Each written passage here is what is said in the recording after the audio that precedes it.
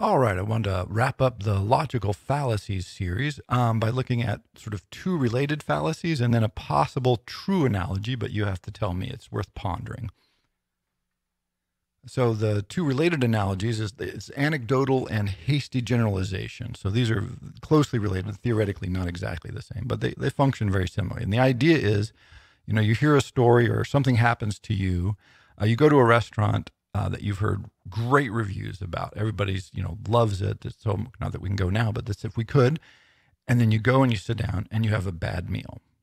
And so it's not incorrect to say, I had a bad meal, or I didn't like what they served me, or I had a bad waiter or waitress or something. But in a broader setting where you have lots of reviews and where you've talked to a lot of people who like it, it's probably wrong to say that's a crappy restaurant. Probably the better response is to say, I had a bad experience at what I've heard is a good restaurant.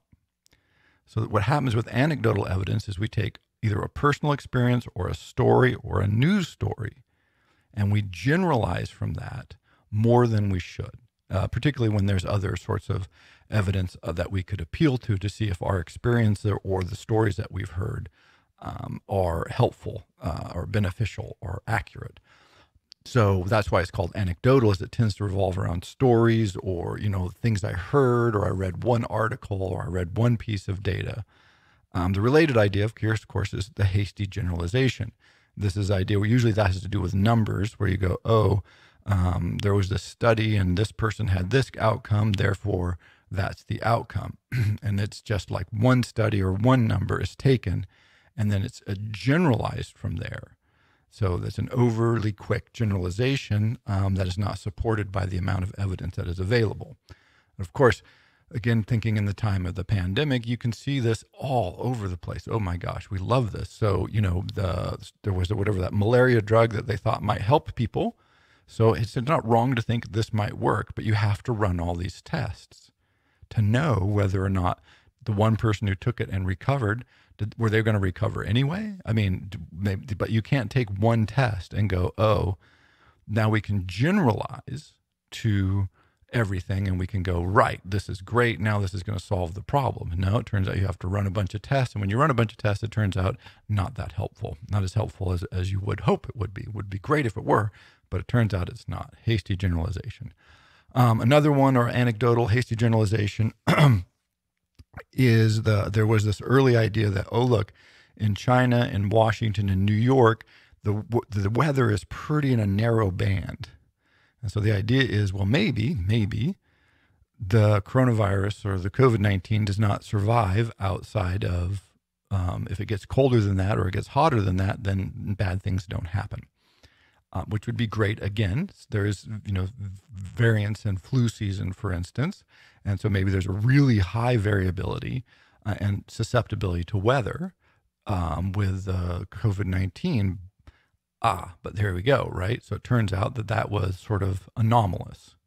There was no, that generalization was inaccurate. And it probably had more to do with the fact that New York is a world center, of course, and Washington State, particularly Seattle, is, it's the west. It's the closest thing to China there is, right, in the United States, besides Hawaii, right? It's right there, and so everything comes back and forth. So two centers of world trade with close connection to China, got it. Probably more indicative than the weather. So it's not that the supposition was necessarily bad, because that would have been interesting and great, but you can't generalize from that and say, oh, great, no one in Florida is going to get it because it's warm there, and no one in Alaska is going to get it because it's cold there.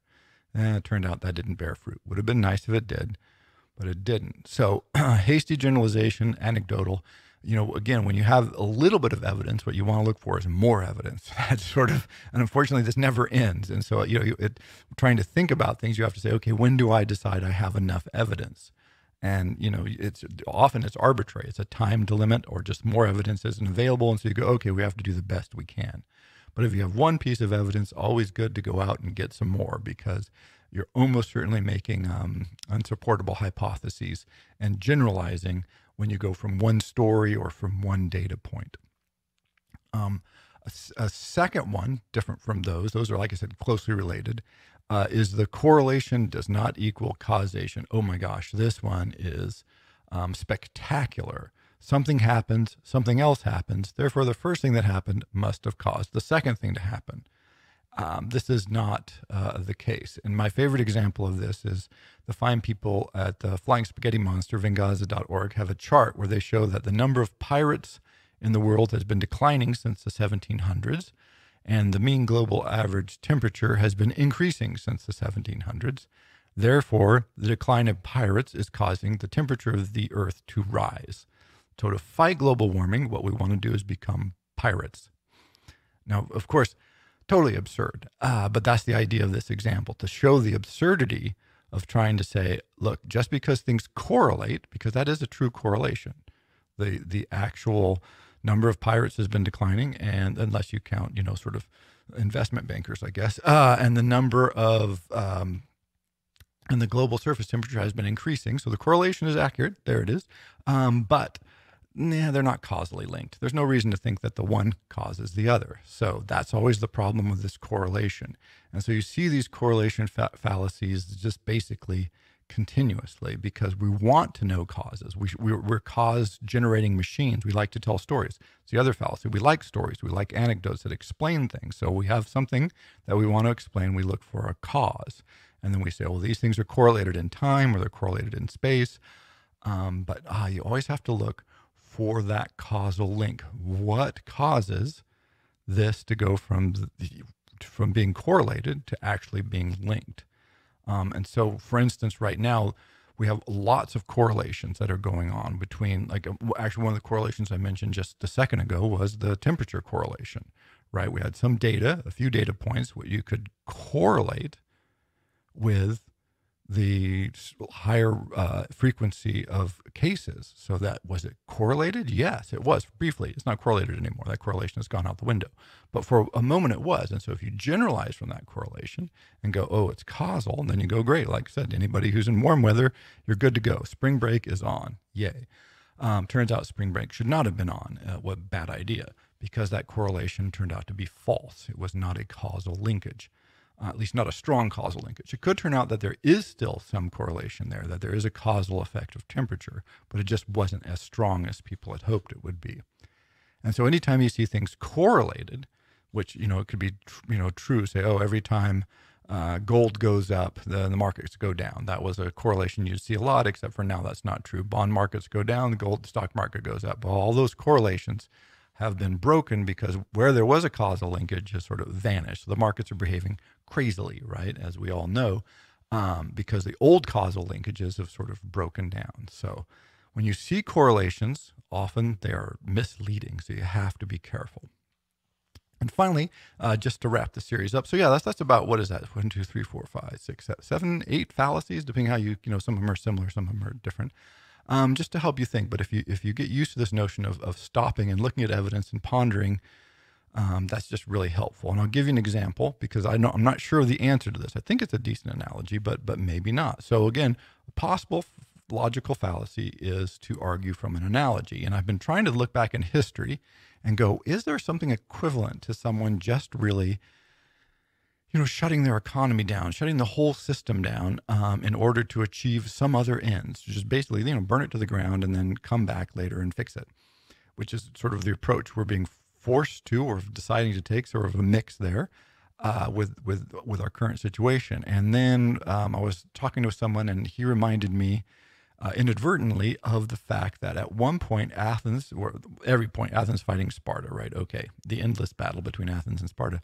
But the Athenians realized that, look, they're not going to be able to defend Athens. They'd retreated to the city. The Spartans would despoil the countryside, and then they would go back out. And so that was fine. But now they're like, we don't think we're going to be able to defend the city. So do we fight to the death and lose, or do we just pack up all the people and sail off? And so they actually packed up all the people, put them on boats, and sailed them off to an island, and sort of actually sat apparently and watched when the Spartans came and took the city and just destroyed it, ransacked it. And it's because they thought, wow, it's more important to save the people and the navy, because that's really what Athens is. It's a set of people. It's not a place. And then the Spartans left and they went back and they rebuilt Athens, and, it's better, more beautiful and more ancient than it was before, right? And so that concept is there. And that was one of the examples that I could finally come up with in history. And I'm going, is this an accurate analogy? I kind of think it is, because it was really a decision to let everything else go except the Navy, and the physical destruction of their society. I mean, Athens was the capital, the hub of the city-state. And so when that gets burnt and destroyed by the Spartans and looted and all the, the whole thing, wow, imagine what that must be like. But it turned out to be worthwhile because they were able to then go back and rebuild it and make it, better than it was before. So that sort of concept is, I think, sort of daunting and impressive. And I was always impressed that the Athenians were willing to do that, because they kept themselves alive. Because you could go, oh, we'll go fight to a glorious death. Well, then, then you've just given everything to the Spartans. But in this case, the Spartans couldn't hold it because they didn't have the sea power to hold it. And so eventually they had to abandon it. And then the Athenians just went back. So perhaps, we're just going to burn it down here economically, wait it out, which we can do. And then when we come back, we'll build a new and more beautiful Athens than existed before. So there we go. Wrap up the Thinking in the Time of Pandemics with the Logical Fallacy series. So just keep those in mind. They're helpful guidelines for thinking, and not just obviously in pandemics, but for life in general. Thank you.